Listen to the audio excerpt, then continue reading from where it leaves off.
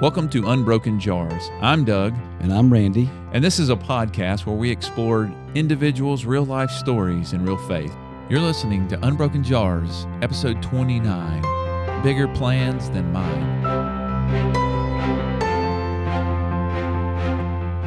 The light of Jesus shines through the darkness, and we carry this light in unbroken jars of clay. We have a life and a story about our faith journey, but we're not struck down or destroyed. Our stories shine the light on Jesus and His power. Our faith walk has forever been shaped by the life of one man. That's Jesus. Jesus continues to use these real-life stories of those around us to mold us. We dive into this world by investigating, interviewing, and walking alongside real people who share their stories, their faith stories of struggle, sin, joy, and victory, and how God is leading them will help shape your faith journey in unbroken jars of clay.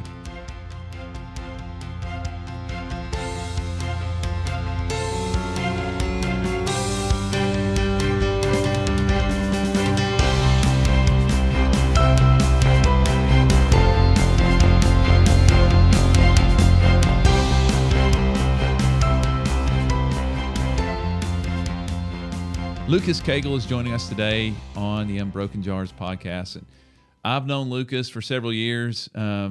Actually, I was thinking about this when I started kind of writing out my notes, and you may not remember this, but the first time we met was actually on a scavenger hunt for the home builders class. Yeah, and Jessica and I had just moved to town, and we didn't know anybody.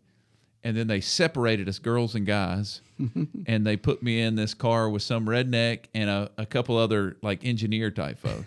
And boy, I connected with the redneck very quick, and that was Lucas. And I don't know if you remember this, but strangely enough, that night one of the things we had to do was jump in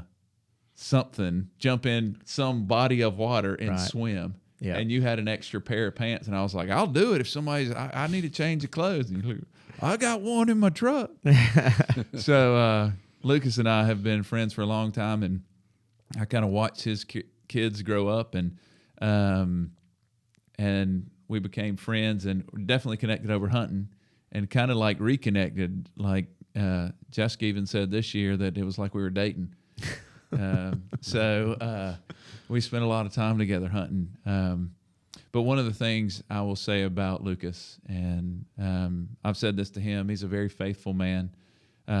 Not perfect, none of us are, but I do feel like when I'm around you, you constantly turn me back to God because of your direction and your thought. And I've seen God work in your life. I've heard about Him working in your life, and I know that that's important to you. And I know He's using you. So Lucas is a good friend of mine. I'm glad he's here. I know that you will be blessed by his faith journey. So thanks for being here. Well, thank you for having me. Yeah. Appreciate it. and I was trying to think about our connection. I think you might have been a senior at Madison Academy when my kids we moved up here from Dothan, and they started going there. I think you were a senior when Jonathan and Becca started. Yeah. That was back at the old campus. The old campus. Yes. And then coming here with your family and the kids, seeing them grow up, and just appreciate not only you but your brother and his family and your dad and mom. They really are good people, and we're thankful that you're willing to share part of your story today. Thank you, and you're a big reason of why we chose Mayfair. You know, our kids fell in love with you, and it's unbelievable how many families are here because of your child ministry. I mean, that is a huge part of what brought us here to start with. Appreciate that. Thanks. So normally, just because we don't know who all's listening to us, not everybody will know who you are. All the millions out there that are listening to us. Yeah, all the millions. So we usually start off like asking the person we're interviewing just to give us a little background on yourself, like where you grew up at, a little bit about your early life, and also maybe talk about how God played a part in that those growing up years with you. All right. I was born and raised here in Huntsville. When my earliest memories of going to church, we were at the West Huntsville Church of Christ. I didn't know that. And my mom and dad, my aunt and uncle, both went to that church. And so, we were raised in that church family and coming up through the children's program. And my mom taught Sunday school and things at that church. We were really involved with the youth group, me and my brother. My parents made sure that, that we kind of went to everything. And it was a really good community. Like a lot of my friends were at church. Like that was where my friends were. I mean, I had friends at school, but like the friends that I spent the night at their house and stuff, those were from church. And so that was really good. You're around Christian parents, and now as a parent, I see how easy it was for my parents to let me go and spend time with other families because they knew them. Yeah. And so we had a really tight church family there. Was involved in Camp Naote, from way back. My Uncle John was a huge influence at Camp Naote. He orchestrated all the skits and things like that, and he was really into the makeup and he would do like dress up like he dressed one of the guys up like Jesus one night, and they turned the canoe upside down, and it looked like he was standing on the water, and he did a Devo. Wow. Standing on the water out by the pier. It was awesome. That's pretty cool. Awesome, yeah, you still remember it? Yeah. I mean, it was, and so, we had some really good mentors, spiritual mentors. Of course, my dad has been my best friend, growing up through the years. And my dad is not a minister, preacher type guy, but now if you need anything done, he's your guy. Yeah. I used to meet him. We would do coffee, on Sundays, and he usually would come in with your mom. He always had a cool hat. He always had a cool hat with him. and we would talk, but, he's very kind of a quiet person, but really got to know him, visiting with him on Sunday mornings, and he's a neat guy. But my dad has a huge heart, would do anything for anyone, and doesn't want anyone to know. Yeah, that's great. So you came up in the church. You also were a teenager. What was teenage years like for you? Teenage years, I went to Central School out. Yeah, and know that school well. Huh? And so I was in public school there. And then when I got to high school, I wanted to play football. I never played football. We didn't watch football at my house. I didn't know anything about it because it was hunting season. Sure, we hunted. I mean, during football season, we hunted. I couldn't tell you any football players' names really. We didn't watch it. We didn't watch baseball. I mean, we hunted and fished. Yeah. And so when I went to play football, they were picking kids up at the 8th grade and busing you over to the high school, and not knowing how to play football and going into that environment to learn how to play football would be like joining the Navy SEALs to learn how to dive. because the coaches were rough. They were rough. They expected you to know what you were doing. They would tell you things like read. I didn't read well anyways, and I didn't know what they were talking about. So, not more work. I thought I was getting out of that. Yeah. And so, I was like, young, small, I was timid, didn't know anybody really. And my mom witnessed a coach just really rip into me one day. And I didn't know this. I didn't know this for years. And they didn't mind cussing you out. And I'd never been cussed out like that. My mom and dad didn't talk to me that way. He didn't get spoke to like that. Yeah. It's not how I was raised. And, I've been chewed out plenty of times, never cussed out. Right. My mom made a decision right then that she wanted me to go to Madison Academy. If I was going to play football, she wanted me to play for George Bennett. And I'd known George since Coach Bennett. I'm not going to call him George. He'll kill me. But Coach Bennett I'd known him since my whole life. I don't remember not knowing Coach Bennett. His wife and my mom were Bonko friends. They they had the girls' trip to the beach and things like that every year. Yeah. And I knew he was a football coach, but everybody called him Coach Bennett, even at church. He called him Coach Bennett. But I've seen that man as mad as anybody in this world. I've never heard him say a curse word, never. Huh.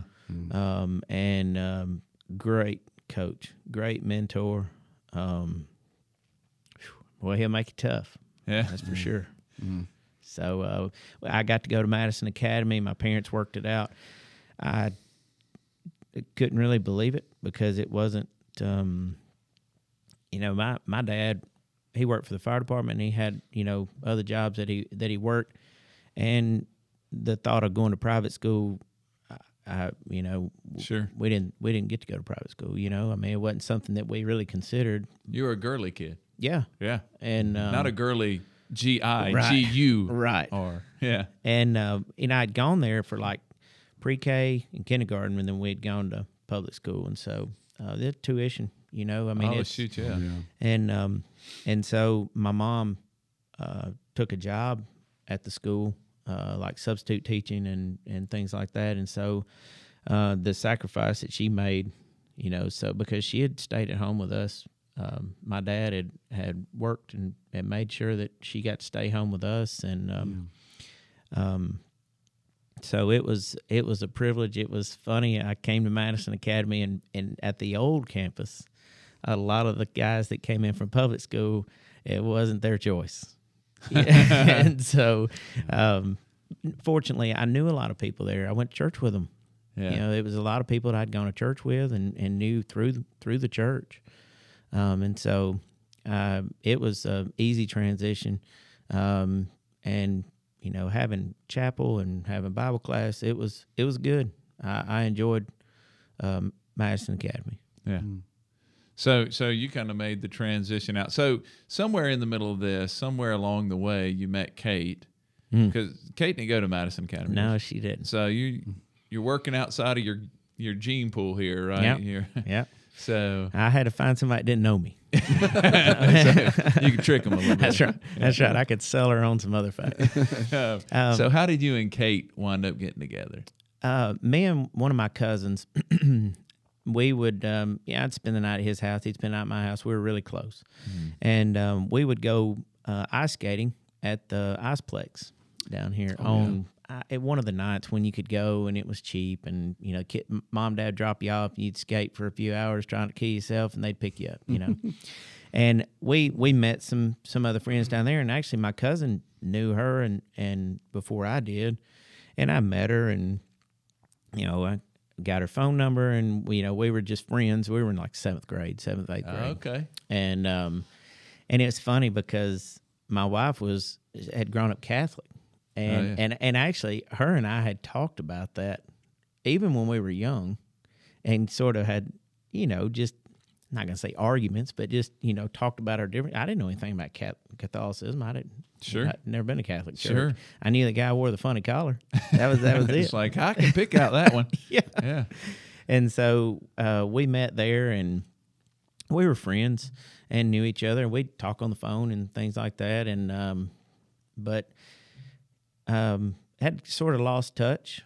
It just I didn't see her for a long time because we quit ice skating. I tore my knee up down there and swore it off. I'd never go back. So, You tore your knee up ice skating? Man, I did. I had a pretty good little wreck ice skating, and it broke me from wanting to ice skate anymore. Now, you weren't doing the twirls and all that. Is No, that jumping and twirling? I saw some guys doing the hockey stop, like sliding to the stop. Oh. And I thought, man, that looks cool. And so I thought, I'm going to try it. Turns out you better know a little something about hockey stopping before you try it. So it didn't work out for me. So Kate, how did y'all wind up Well, getting back together? And when I was in high school, there was a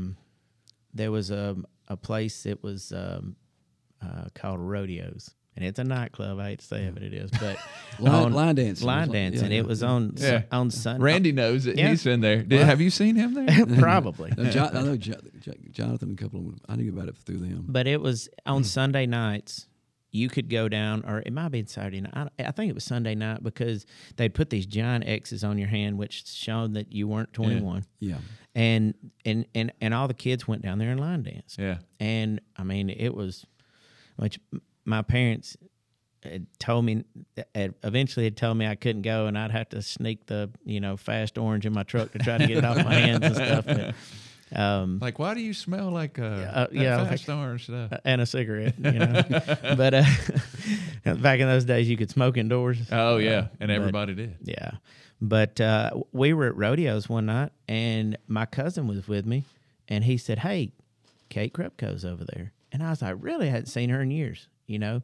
And so I went over and talked to her, and we just kind of, you know, caught up. And I think I'd asked her to dance, like slow dance, and then they had the whole barn dance where you get in the circle and you just change partners throughout the song. And I got her number. She had moved to Athens, and because she'd gone to Johnson for a little while, you know, over here. Yeah. That was the neighborhood she was from.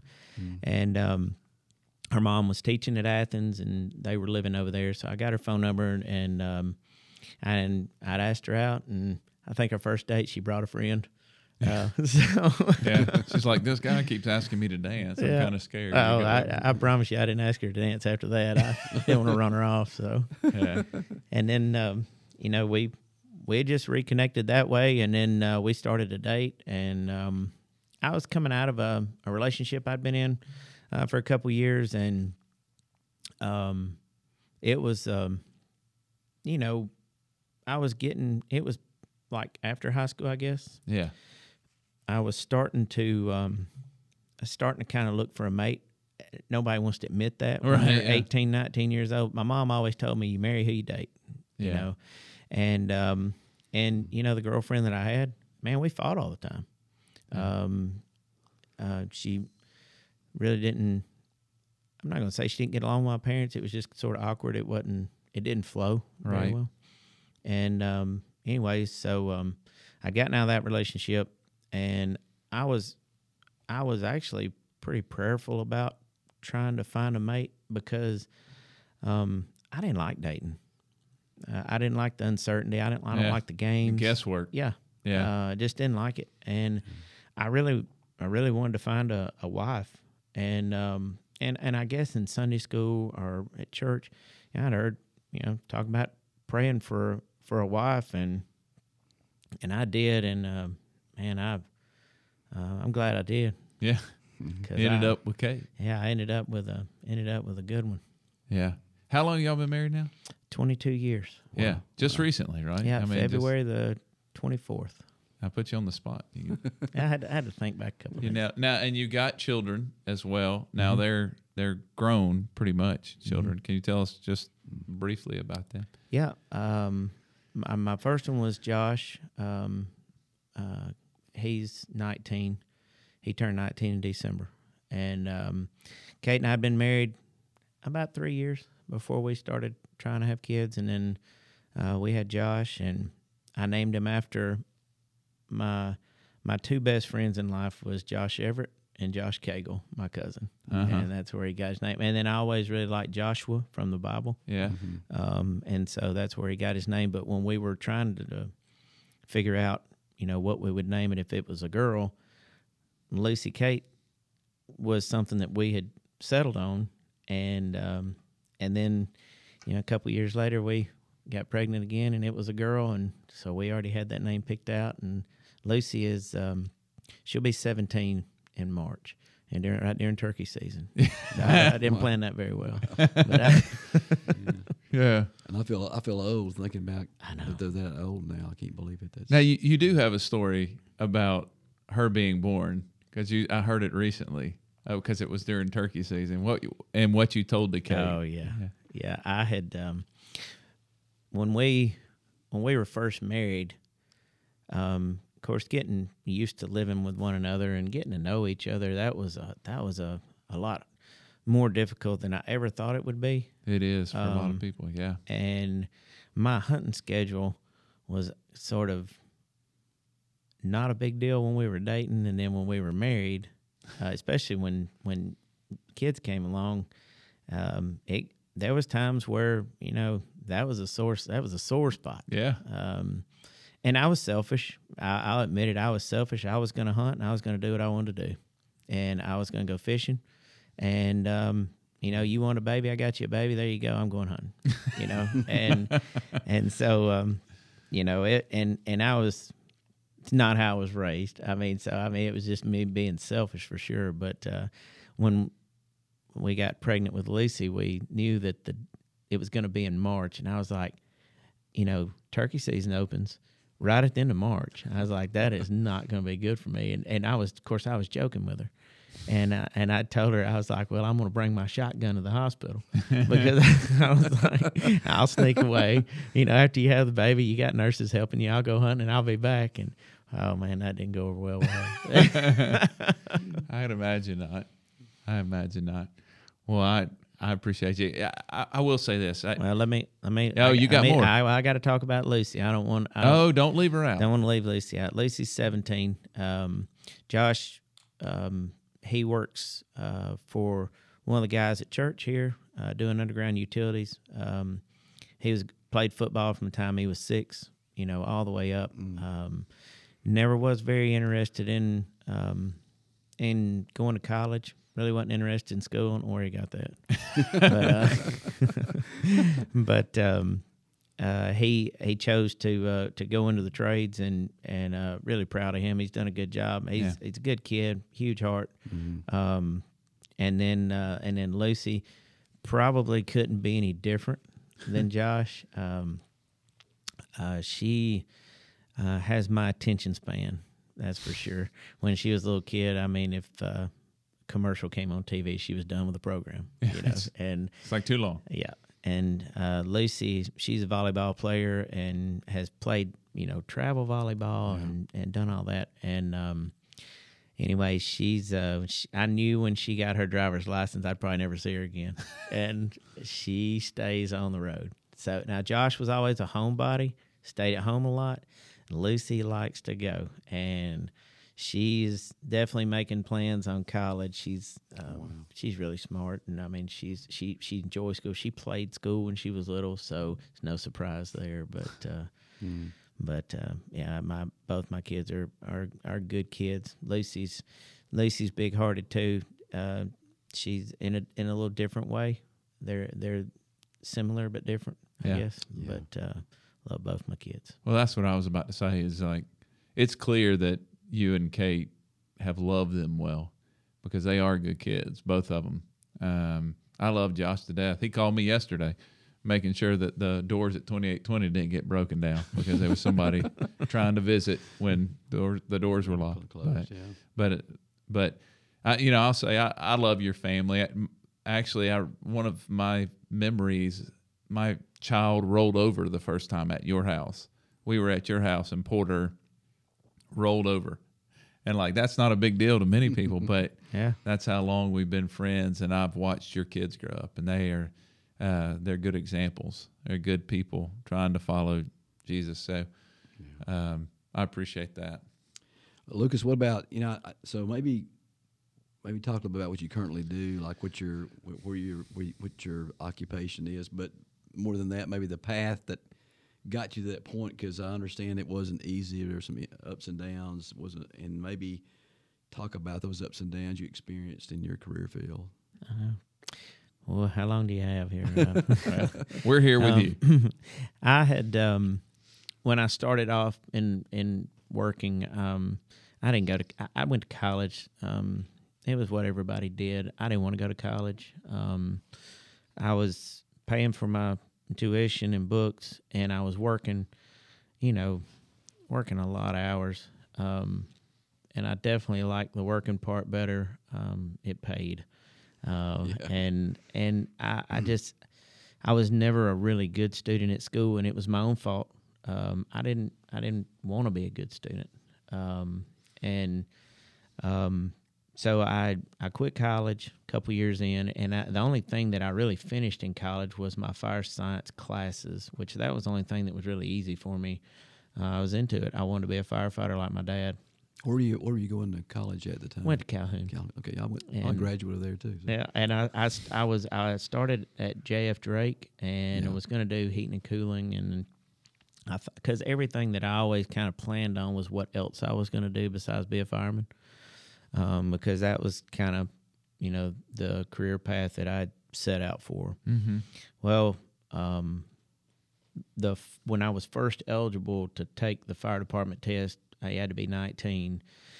My brother and I could take it at the same time, and he was fixing to get married, and he was like, "Don't go for it this time because I don't want it to come down between the two of us." And he said, "I'm fixing to get married. I really need the job. Just if you would, just wait." And so I was like, "Okay," so I waited, and I pursued sales. I always felt like I was good at talking. My Uncle John, I always looked up to my Uncle John. He was always a really good salesperson, and he kind of pushed me that direction. Me and him scuba dove together, and that was kind of what he and I had talked about me doing. Yeah. And anyways, I the only sales job that I could kind of get was like a sales and service type thing because I didn't have a degree, and back then, and I probably even now, I don't know, nobody hires a salesman that doesn't have a degree really. And so I went to work for Safety Clean, and I was running a route with parts washers and stuff like that. And then Safety Clean went into bankruptcy, and so I had just got married when that happened, and I was thinking, "God, man, we bought a new house, we got cars. Well, I can't lose my job." And so I took an interview with Cintas Uniform Company, and took the job there. And I thought, man, this will be easier. All you have to do is carry clothes around. It was not easier. It was not easier. That was a tough job, especially being just married.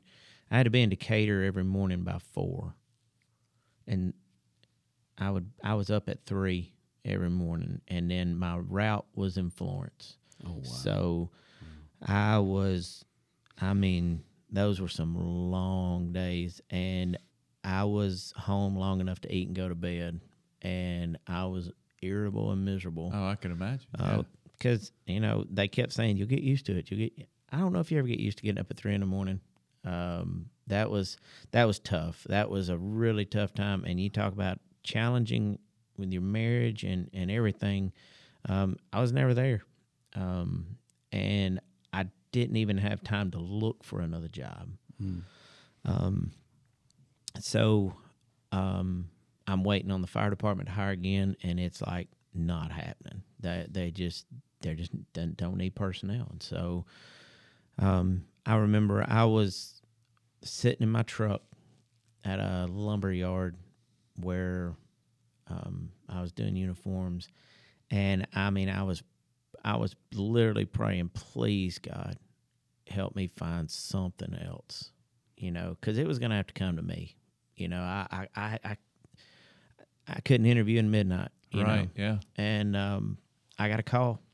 It was a guy that went to my church, offered me a job being a job manager for a construction company. I had limited construction experience, to say the least. I mean, I had been a nail driver, basically, and cleanup guy. And he offered me the job. It was a pretty significant pay cut, and I took it. I mean, I'm on the spot. I mean, over the phone. He's like, "Oh, come talk to us." I was like, "Okay, but I'll take it." And so I'm talking to you now. Yeah. Let's take that as. And so I was really ready to get out of the sales and service with that job. It just did not fit what I was needing at the time. Yeah. And so I took that job, and I was good at it. I felt like I was good. They might say something different. I don't know, but it was Hoover Restoration. Huh. Yeah. And No Tony. Tony Hoover and Yeah. Tony Pacino's. They hired me and trained me and tolerated my mistakes and ignorance, learning their trade. And they went to church with me, so I knew them from church, Sunday school. And I started to feel the itch to do it for myself. And I got an uncle, Steve, that has a trucking company, and Uncle Steve was pretty successful, and I'd worked for him when I was a little kid, washing trucks and servicing trucks. And then my Uncle John, he had his own business, and he was really successful. And I started thinking, man, I think I could do this, for myself. Yeah. And so Kate was pregnant with Josh, and he was 6 months out, and I quit my job. Wow. And that was tough. Everybody wants to be encouraging until they see that you're really going to do it. And it's like, hey, are you sure? What are you doing now? And it was scary. I didn't have anything going, and wasn't sure what I was going to do. I just knew that I was going to go towards construction. I had a business partner at the time, and man, we were cutting grass, washing cars. I mean, just whatever, to make ends meet and make some money. And man, we were fairly successful. I mean, we started figuring out. I really thought I knew what I was doing. I had worked for Hoover and had been running these jobs and turning a profit for these guys. And I was like, man, I've got this figured out. And man, I didn't have anything figured out. I mean, it couldn't be any further from the truth. Mm. And along the way, the fire department, about the time I kind of got my legs under me a little bit, the fire department called. That where the blue sheet came out, they called it. Mm-hmm. And I was like, well, here's my shot, and they had adopted a new physical test that was more difficult, and they had these classes that you could take at Drake Tech to kind of get you ready for the written test, which was the only part that I kind of feared because I wasn't really good at taking tests. I wasn't really good at school. Sure. And I had took that class, and I was running, and I was getting myself physically ready, and right before I walked in to take that test the first time, one of the first big construction jobs that I took, I got a call from the guy, and he told me he's going to sue me before I walked in there. Oh, wow. And it was my own ignorance. I'd gotten my subcontractor's license. I didn't have my builder's license. I wasn't supposed to be doing a job that big, and I couldn't pull permits for myself, things like that, and I knew it. I was trying to fly under the radar, and this guy had gotten a stop work order on his house, and he got really excited and almost gave me a heart attack before I walked in to take the biggest test of my life at the time. Mm-hmm. And wow. So I made an 81. I don't even know how I did that. I couldn't hardly write my name when I walked in there. I was so nervous because of the news. I really wanted out of there so I could start trying to fix that problem. Oh, yeah. And at the time, you had to make an 87 to even be considered. Mm. And so I made an 81. And then, so it's, back to work and started growing that business. And, I was working a lot. And, of course, we had Josh. And then Lucy comes along. And, man, it was a struggle. I mean, we... my partner and I had parted ways, and I was trying to do it on my own. And then I had hired a guy to work for me to help me out. And I know I'm probably jumping around a little bit, but trying to condense it some. But just tell it. We're good. I hired this guy to work for me to help me, kind of run my jobs, kind of like what I was doing for Hoover. And anyways, at church, they had talked about having a mission trip to Baja. And they'd asked me to go the year before, and I told them no. And I told myself, I'll go next year. Next year, I'll be in a better place. I'll go next year, Well, it came time to go. I wasn't in a better place. and I told them I'd go. I didn't have the money to go, didn't know how I was going to go. I told them I would. And so I had to borrow the money from a guy that I was doing work for to go. And me and my brother went. And while I was gone, they had a failure on we put faucets in on a job, and one of the lines blew out, flooded the upstairs bathroom. I mean, basically flooded this whole house. People were out of town; they had no idea. Their daughter went over to check on the place, and water running out the front door.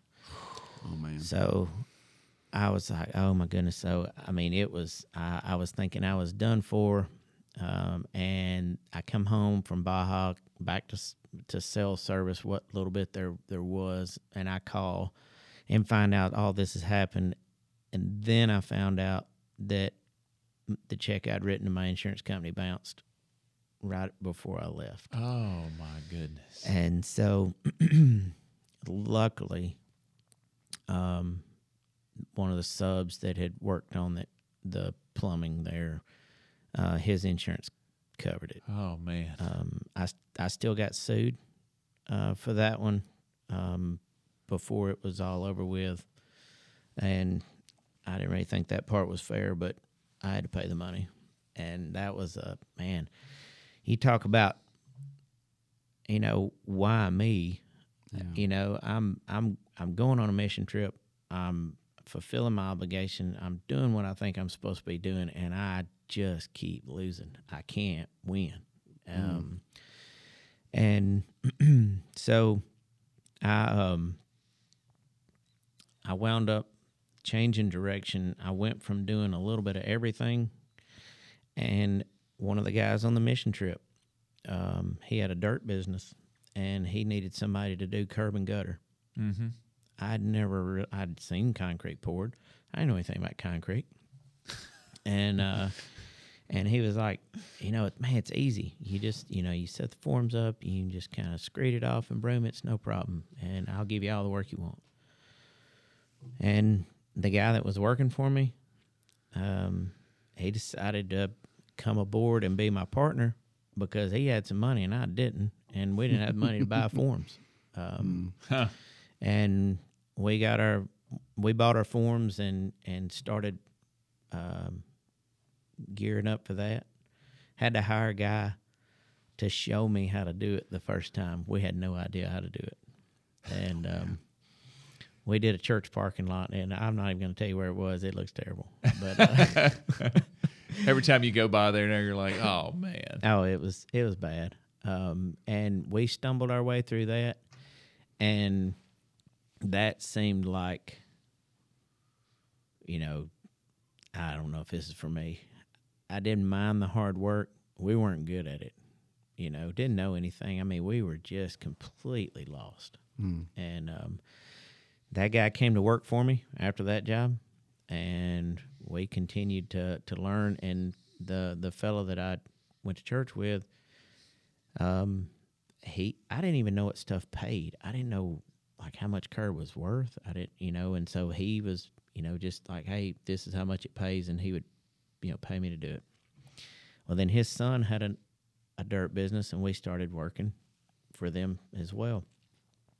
And along the way, I had taken the fire department test a couple of times, did progressively worse every time I took it. Oh, man. And so I was kind of thinking, okay, that ship has sailed. And I couldn't figure out why. I would pray to be a firefighter, and I thought, I'm wanting to do something to help people, and I don't know why God wouldn't let me do that. I was so frustrated with that because I was like, I just don't understand. I don't think it's a job for everyone, and I felt like it was for me. And God, I just felt like was just holding out on me, and so I mean, I was very frustrated about that, and I continued to kind of stumble and stagger in the construction business, and I remember distinctly. It had just gotten to where I was just overwhelmed with anxiety, just worrying constantly. It's like the harder I worked, the less money I made. And I was sitting on my couch. It was about 3 a.m, and my heart was pounding out of my chest. I was thinking I was going to have a heart attack. And I was like, you know what? God, if you want it, come get it. You can have all this. Just let me keep my wife and kids. You can have the rest of it. I'm done. I had about worried myself to death, and now I had put myself in a terrible position because I think I made every poor financial decision a person could possibly make along the way too. When I said I didn't know what I was doing getting into business, I didn't know anything about money. I didn't know anything about saving money. I just wanted to make a bunch and look rich, you know. Yeah. And I tell you what, I'd really put myself in a bad situation, and Kate as well. She's, you know, I tried to make it to where she could come home, and she did for times, and then she'd have to go back to work, and I'd feel like, you know, just a total failure. You know, I wasn't affording my kids the same opportunity that I got to be at home with my mom, you know, when I was a kid. Yeah. And I finally, you know, I just sort of relented to, you know, God, just if you want it, come get it. And that was a turning point for me. It was. I always say that God, He force fed me some humble pie, and I thoroughly believe God was never going to let me fix my situation.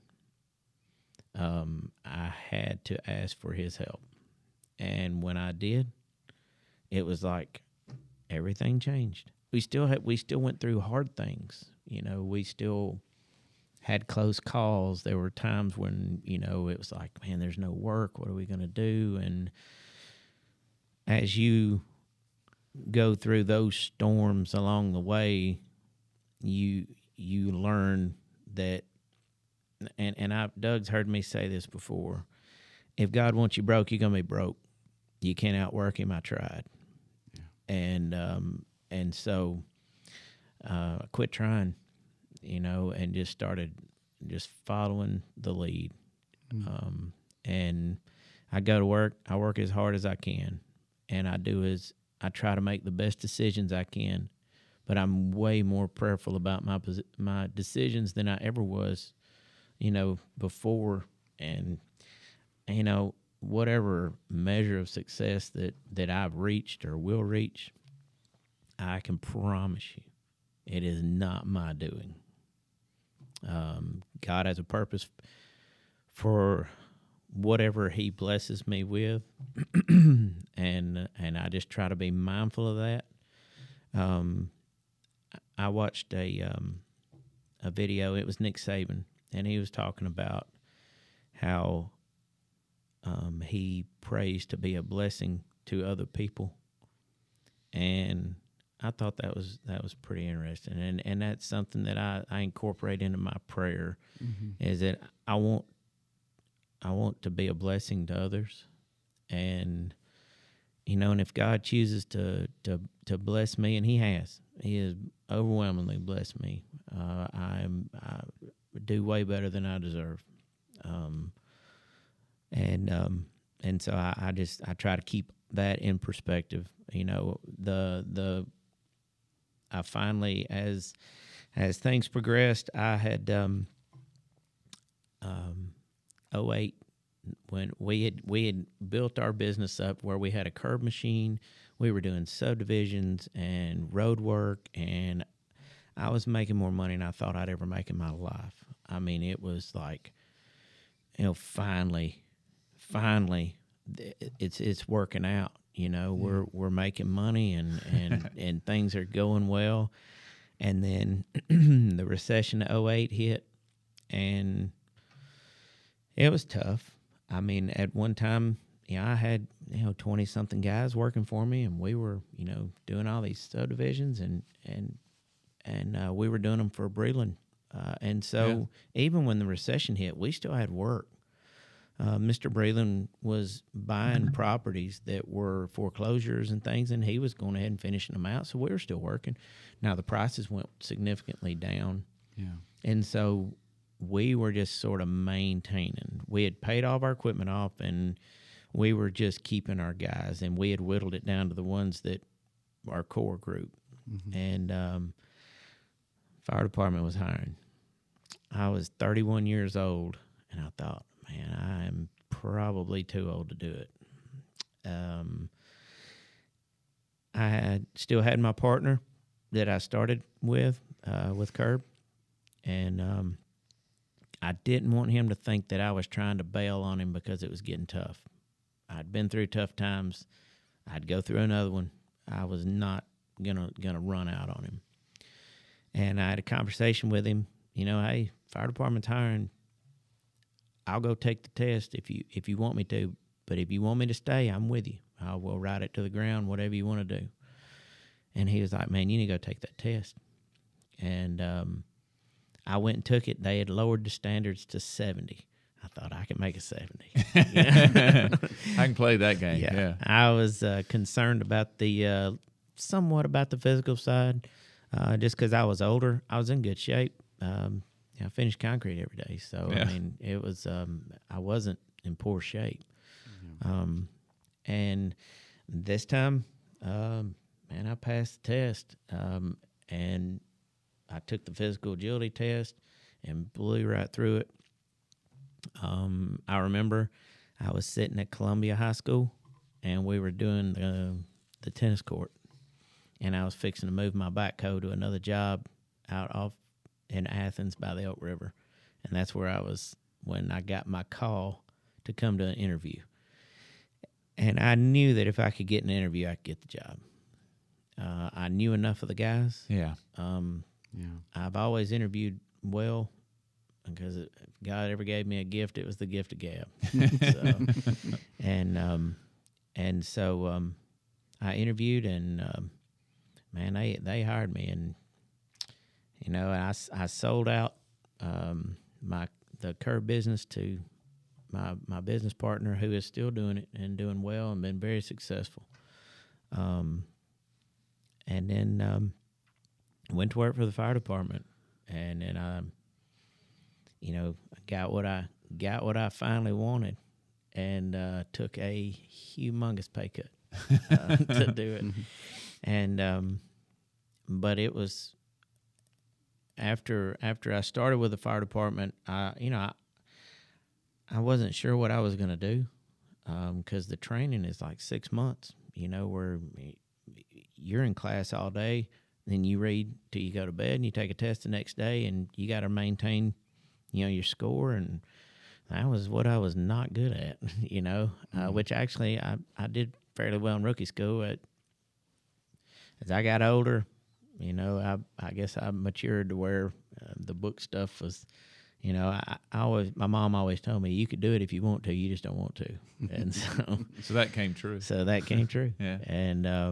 And so I started pouring concrete again and finishing, and built a crew back up, and was doing pretty good. I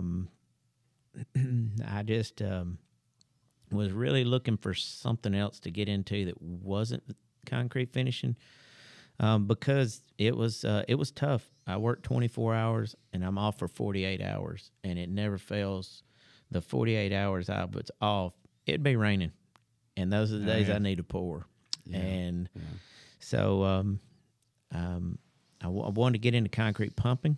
I thought I'd looked into that a couple times, and I was having trouble keeping help.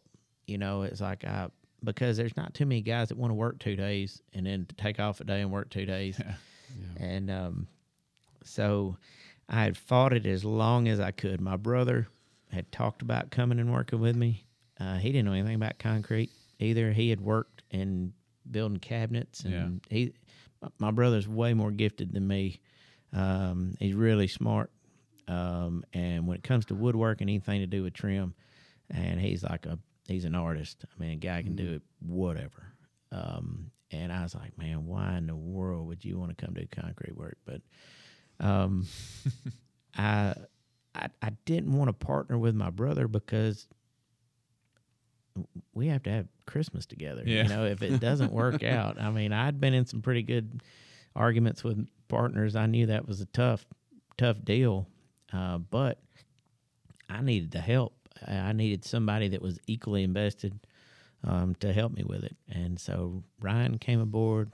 we started working together, and we finished concrete for a long time together, and I guess he had to pay his dues as well on that side of things. And then one of the pumping businesses that serviced Huntsville had the line pumps that you pull behind a truck, the smaller pumps. Yeah.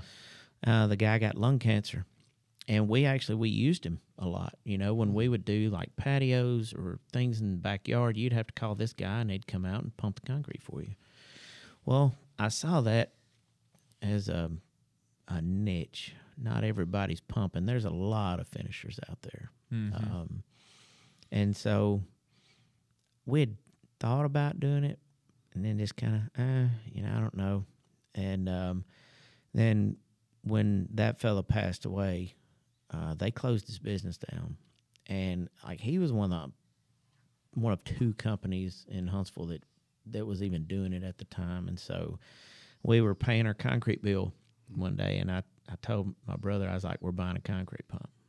And we drove to Louisiana like 2 weeks later, and we bought our first pump. Didn't know the first thing about pumping.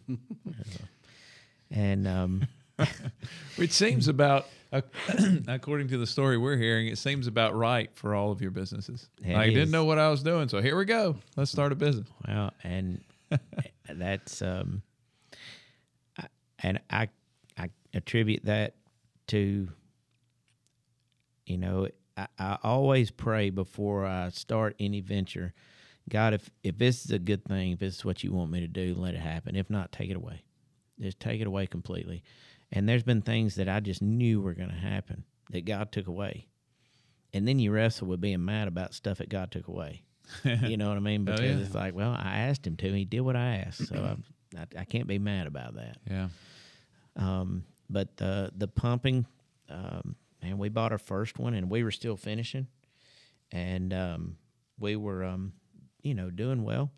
The finishing was consuming all of my time because the estimating and, watching the jobs and running materials and, just we were doing commercial and residential. We were doing both. And then we were trying to get the pumping started.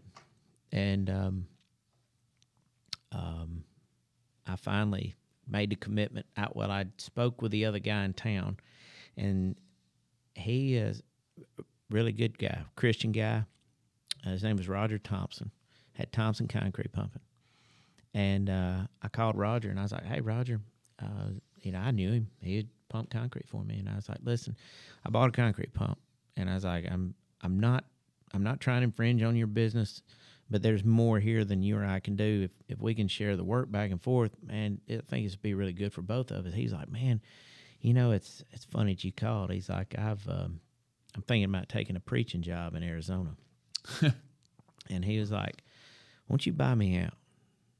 And I was like, well, let's get together and talk. And Roger was the type of guy that if you were around him and you told him that your mom was sick, he'd stop what he was doing. He'd pray for your mom right there. Very good guy. I mean, it was, had that type of faith that you'd like to have. Oh, yeah. Unashamed. I mean, the guy was he's a great guy. Long story short, he took the job in Maricopa. He's got a church out there. We bought the business and a ringing phone, and I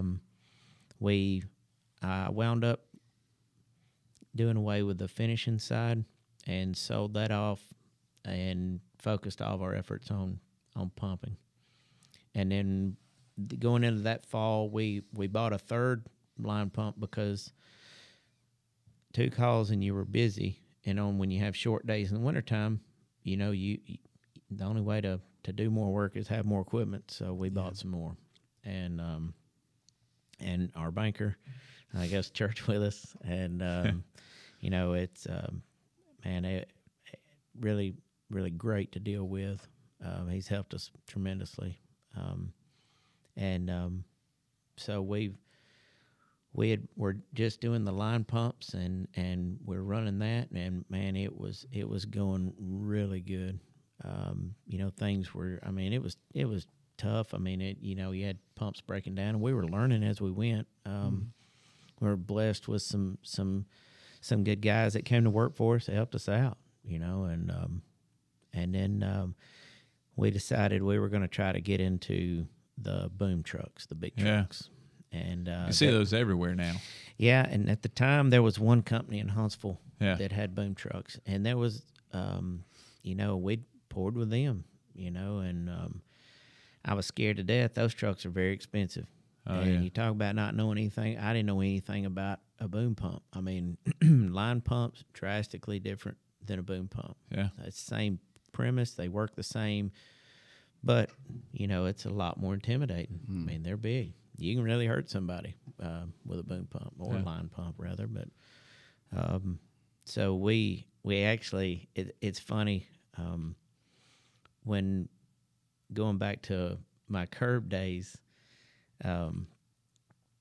We bought our curb machine, and we had spent the money to buy this curb machine. We had made a deal with a guy, and had built all the structures in the subdivision really cheap to get the curb work, because we'd never run a curb machine before. We didn't know anything about it. And I'd watched a lot of YouTube videos. I was pretty sure I could do it. Yeah. But that's how we learn everything. Yeah. And that guy, when it was time to start the curb, the man pulled in with a lowboy with a curb machine on it. I was like, "Hey, man, what's he doing here?" He's like, "I'm sorry, man. I can't let you practice on me." And I was like, "You got to be kidding me." I mean, we just paid $80,000 for a curb machine. And I said, "Man, we've got a contract." He said, "Sue me." Wow. And so, I mean, we were just, I mean, at that point, you're thinking, "Oh my, what am I going to do with this thing?" Yeah. Nobody wants to use a new guy. You know, same thing happened with the boom truck. Everybody was, "Man, y'all should buy a boom truck. You should buy a boom truck. We'll use you. There's only one company in town." And finally had a guy. He's like, "I got a subdivision. I'll give you every house slab in it if you'll buy a boom truck. You can pour them all." And we had tried to buy boom trucks before, and you'd like put money down, and they'd sell before you could even get them. And so I told Ryan, I was like, I think God's trying to tell us something. Maybe we should just back away and focus on what we're doing here. Yeah. And we'll wait. Well, then when this popped up, I was like, we'll just buy a new one. We don't know anything about them. We're not going to have a backup truck. We should probably try to buy a new truck so that we get started on the right foot. And that's where my banker, who believes in me more than I do, I think, he said, "Get it." And we bought it. Never poured the first slab in that subdivision. Oh, man. God, I mean, it just went away. And so it was like, and now, curb machines, curb machines are expensive. Boom trucks are a lot more expensive. My first boom truck, it cost more than my house. And then, that work gets removed. Luckily, we had some guys that we were pumping for with the line pumps that, they let us come out and learn on them, because, I mean, we didn't know how to run the controls. We were beating them to death, Huh. and they sent a guy here to put one in service for you. And that guy can't even show you how to run it. He can tell you how it works. He can tell you how to build it, but he can't tell you how to run it. Yeah. And so it is, you trial by fire. You just have to learn.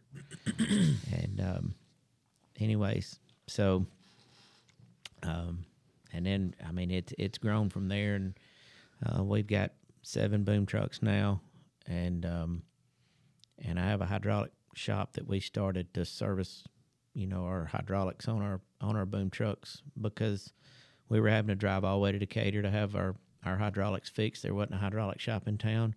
I didn't know anything about hydraulics. but I had a guy that did.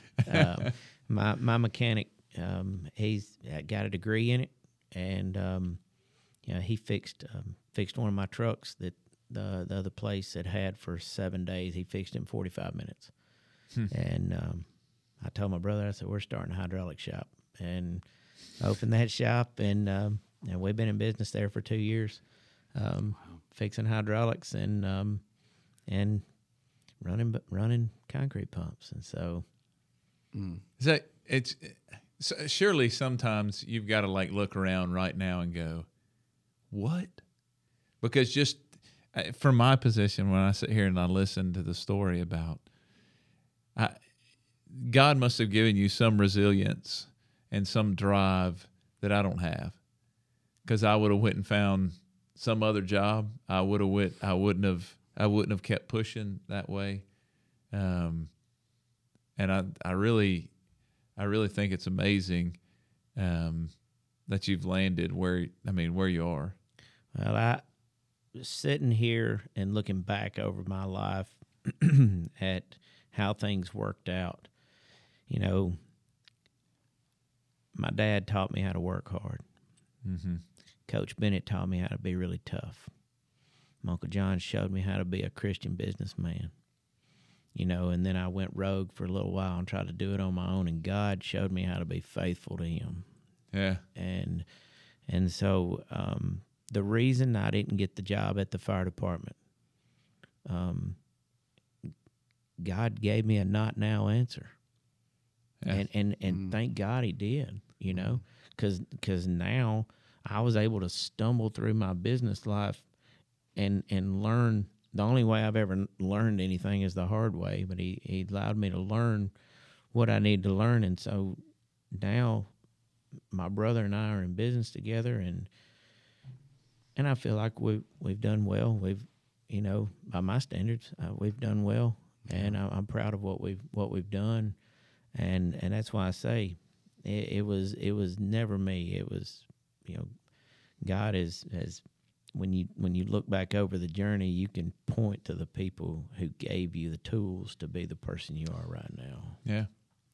This is one of my questions, but I feel like you've just almost answered is how have you experienced through all your journey, how have you experienced faith and what have you learned from this? But that's kind of what you were just saying. It's just that God is present, and we may not always know how he's working in and out of our lives, but even in those down times, he's bringing you to this moment in time and place, and he's got bigger plans, maybe for us, but it may be for other people too. Now you're employing people. Now you're getting to pour into different people's life that you wouldn't have had the opportunity to touch, that I don't have the opportunity to touch as a minister. To be fair, your employees that come and work for you are not always the same people that come into Mayfair. Right. They're not going to be those people necessarily. They may be, but more than likely, they're coming from a different area in life, and you have an opportunity to touch something now, and especially because of your journey, that I feel like God has really it sounds like it allowed you a lot of life lessons. Sure. That stink, but well, it's perspective, and we've talked about this in Sunday school class. It's like nobody wants to go through these storms in life, and I read these business books and listen to motivational stuff and things like that, and everybody, the adversity makes you stronger, and yeah, it does. Adversity makes you stronger, and everybody wants it to go away, And one thing that I've really learned is to pray for God to show me what you want me to learn from this. Yeah, because the whipping hurts. You know what I mean? and so it's like let's get this over with. But that's one thing I've learned is you've got to look for the blessing in the storm.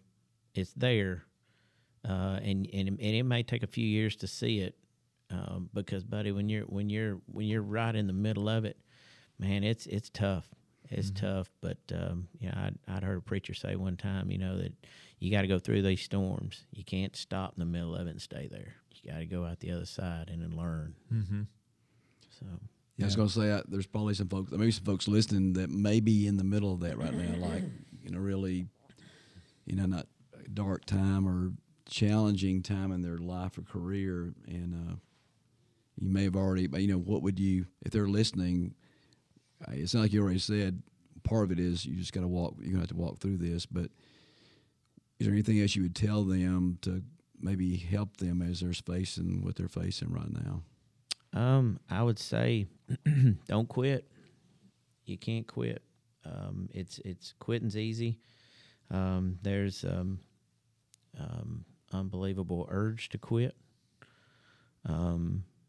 There's you feel a responsibility to quit at times, but one of the motivational speakers that I listen to is Eric Thomas, and he's called the hip hop preacher, and he says, you've come this far and you've suffered this much, get something for it. Don't stop. And it's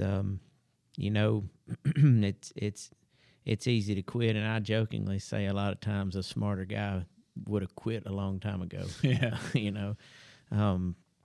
But it's you have to be open to change, and you have to be prayerful about what you're doing. Hey, maybe God is giving you a not now answer. Maybe he's leading you down another path. You got to be willing to make those changes. But at the end of the day, no matter what you do, you got to be able to take the punches. Yeah. And God has to, you have to lean on him and ride with him, because, man, I tell you what, you can't take those punches by yourself. I was going to say, I didn't mention much, but I have to believe that Kate and others that were in your life, have been in your life all along, have been kind of like that support system too, besides your faith, that they're the ones that kind of stayed with you through all this process and kept, I would imagine, encouraging you even when you felt like, I don't know what I'm going to do next. Yeah. Kate, I mentioned it, she was raised Catholic, and as we were getting more and more serious, and, we'd reached a point and it was like, okay, I want us to be on the same page spiritually. And listen, if you're, stuck with being Catholic, that's fine. But I really think that, if we're going to get married, we're going to go any further, and we're going to raise kids, we need to be on the same page. Mm-hmm. And she started to come to church with me, and she became a Christian, was baptized, and of course, I felt like that put a lot of pressure on me to lead, as a Christian. And for the longest time, I felt like, man, she's better at this than I ever was, Yeah. Mm-hmm. But Kate's always been really supportive. Yeah. And like I said, man, when I prayed that prayer, God heard me. Mm. Yeah. Because she's been just a great wife. Yeah. She's a good woman. Both of y'all are. Well, Lucas, I appreciate you coming in and being willing to share your story today. Yeah, for sure. It makes a difference. And I know a lot of people that listen to this will know who you are and may even know you personally. But I know you personally, and I consider you one of my best friends, like a brother to me. And I love you and Kate. I love what God's doing in your life. And one of the things I'll go home and I'll tell, like I said, Lucas got me into all kind of unique hunting things now. So he's got me hanging from a tree in a saddle. But I'll go home and I'll tell Jessica, man, Lucas said this. And it'll be something about your journey with your people and how you've encountered something with somebody and you're wanting to pour into them. And it's always got a piece of God in it. It's never separated. And that was one of the reasons why I want you to come on this. Is like, it's clear even as you've been talking today that your life has had an interesting journey, but all throughout, And maybe not all throughout. Maybe that was a part that came to be where, like you said, there was that one moment, that one defining moment that's like, okay, I'm done. I'm on your team now. I may choose this path, but if it succeeds, so be it. If it fails, so be it.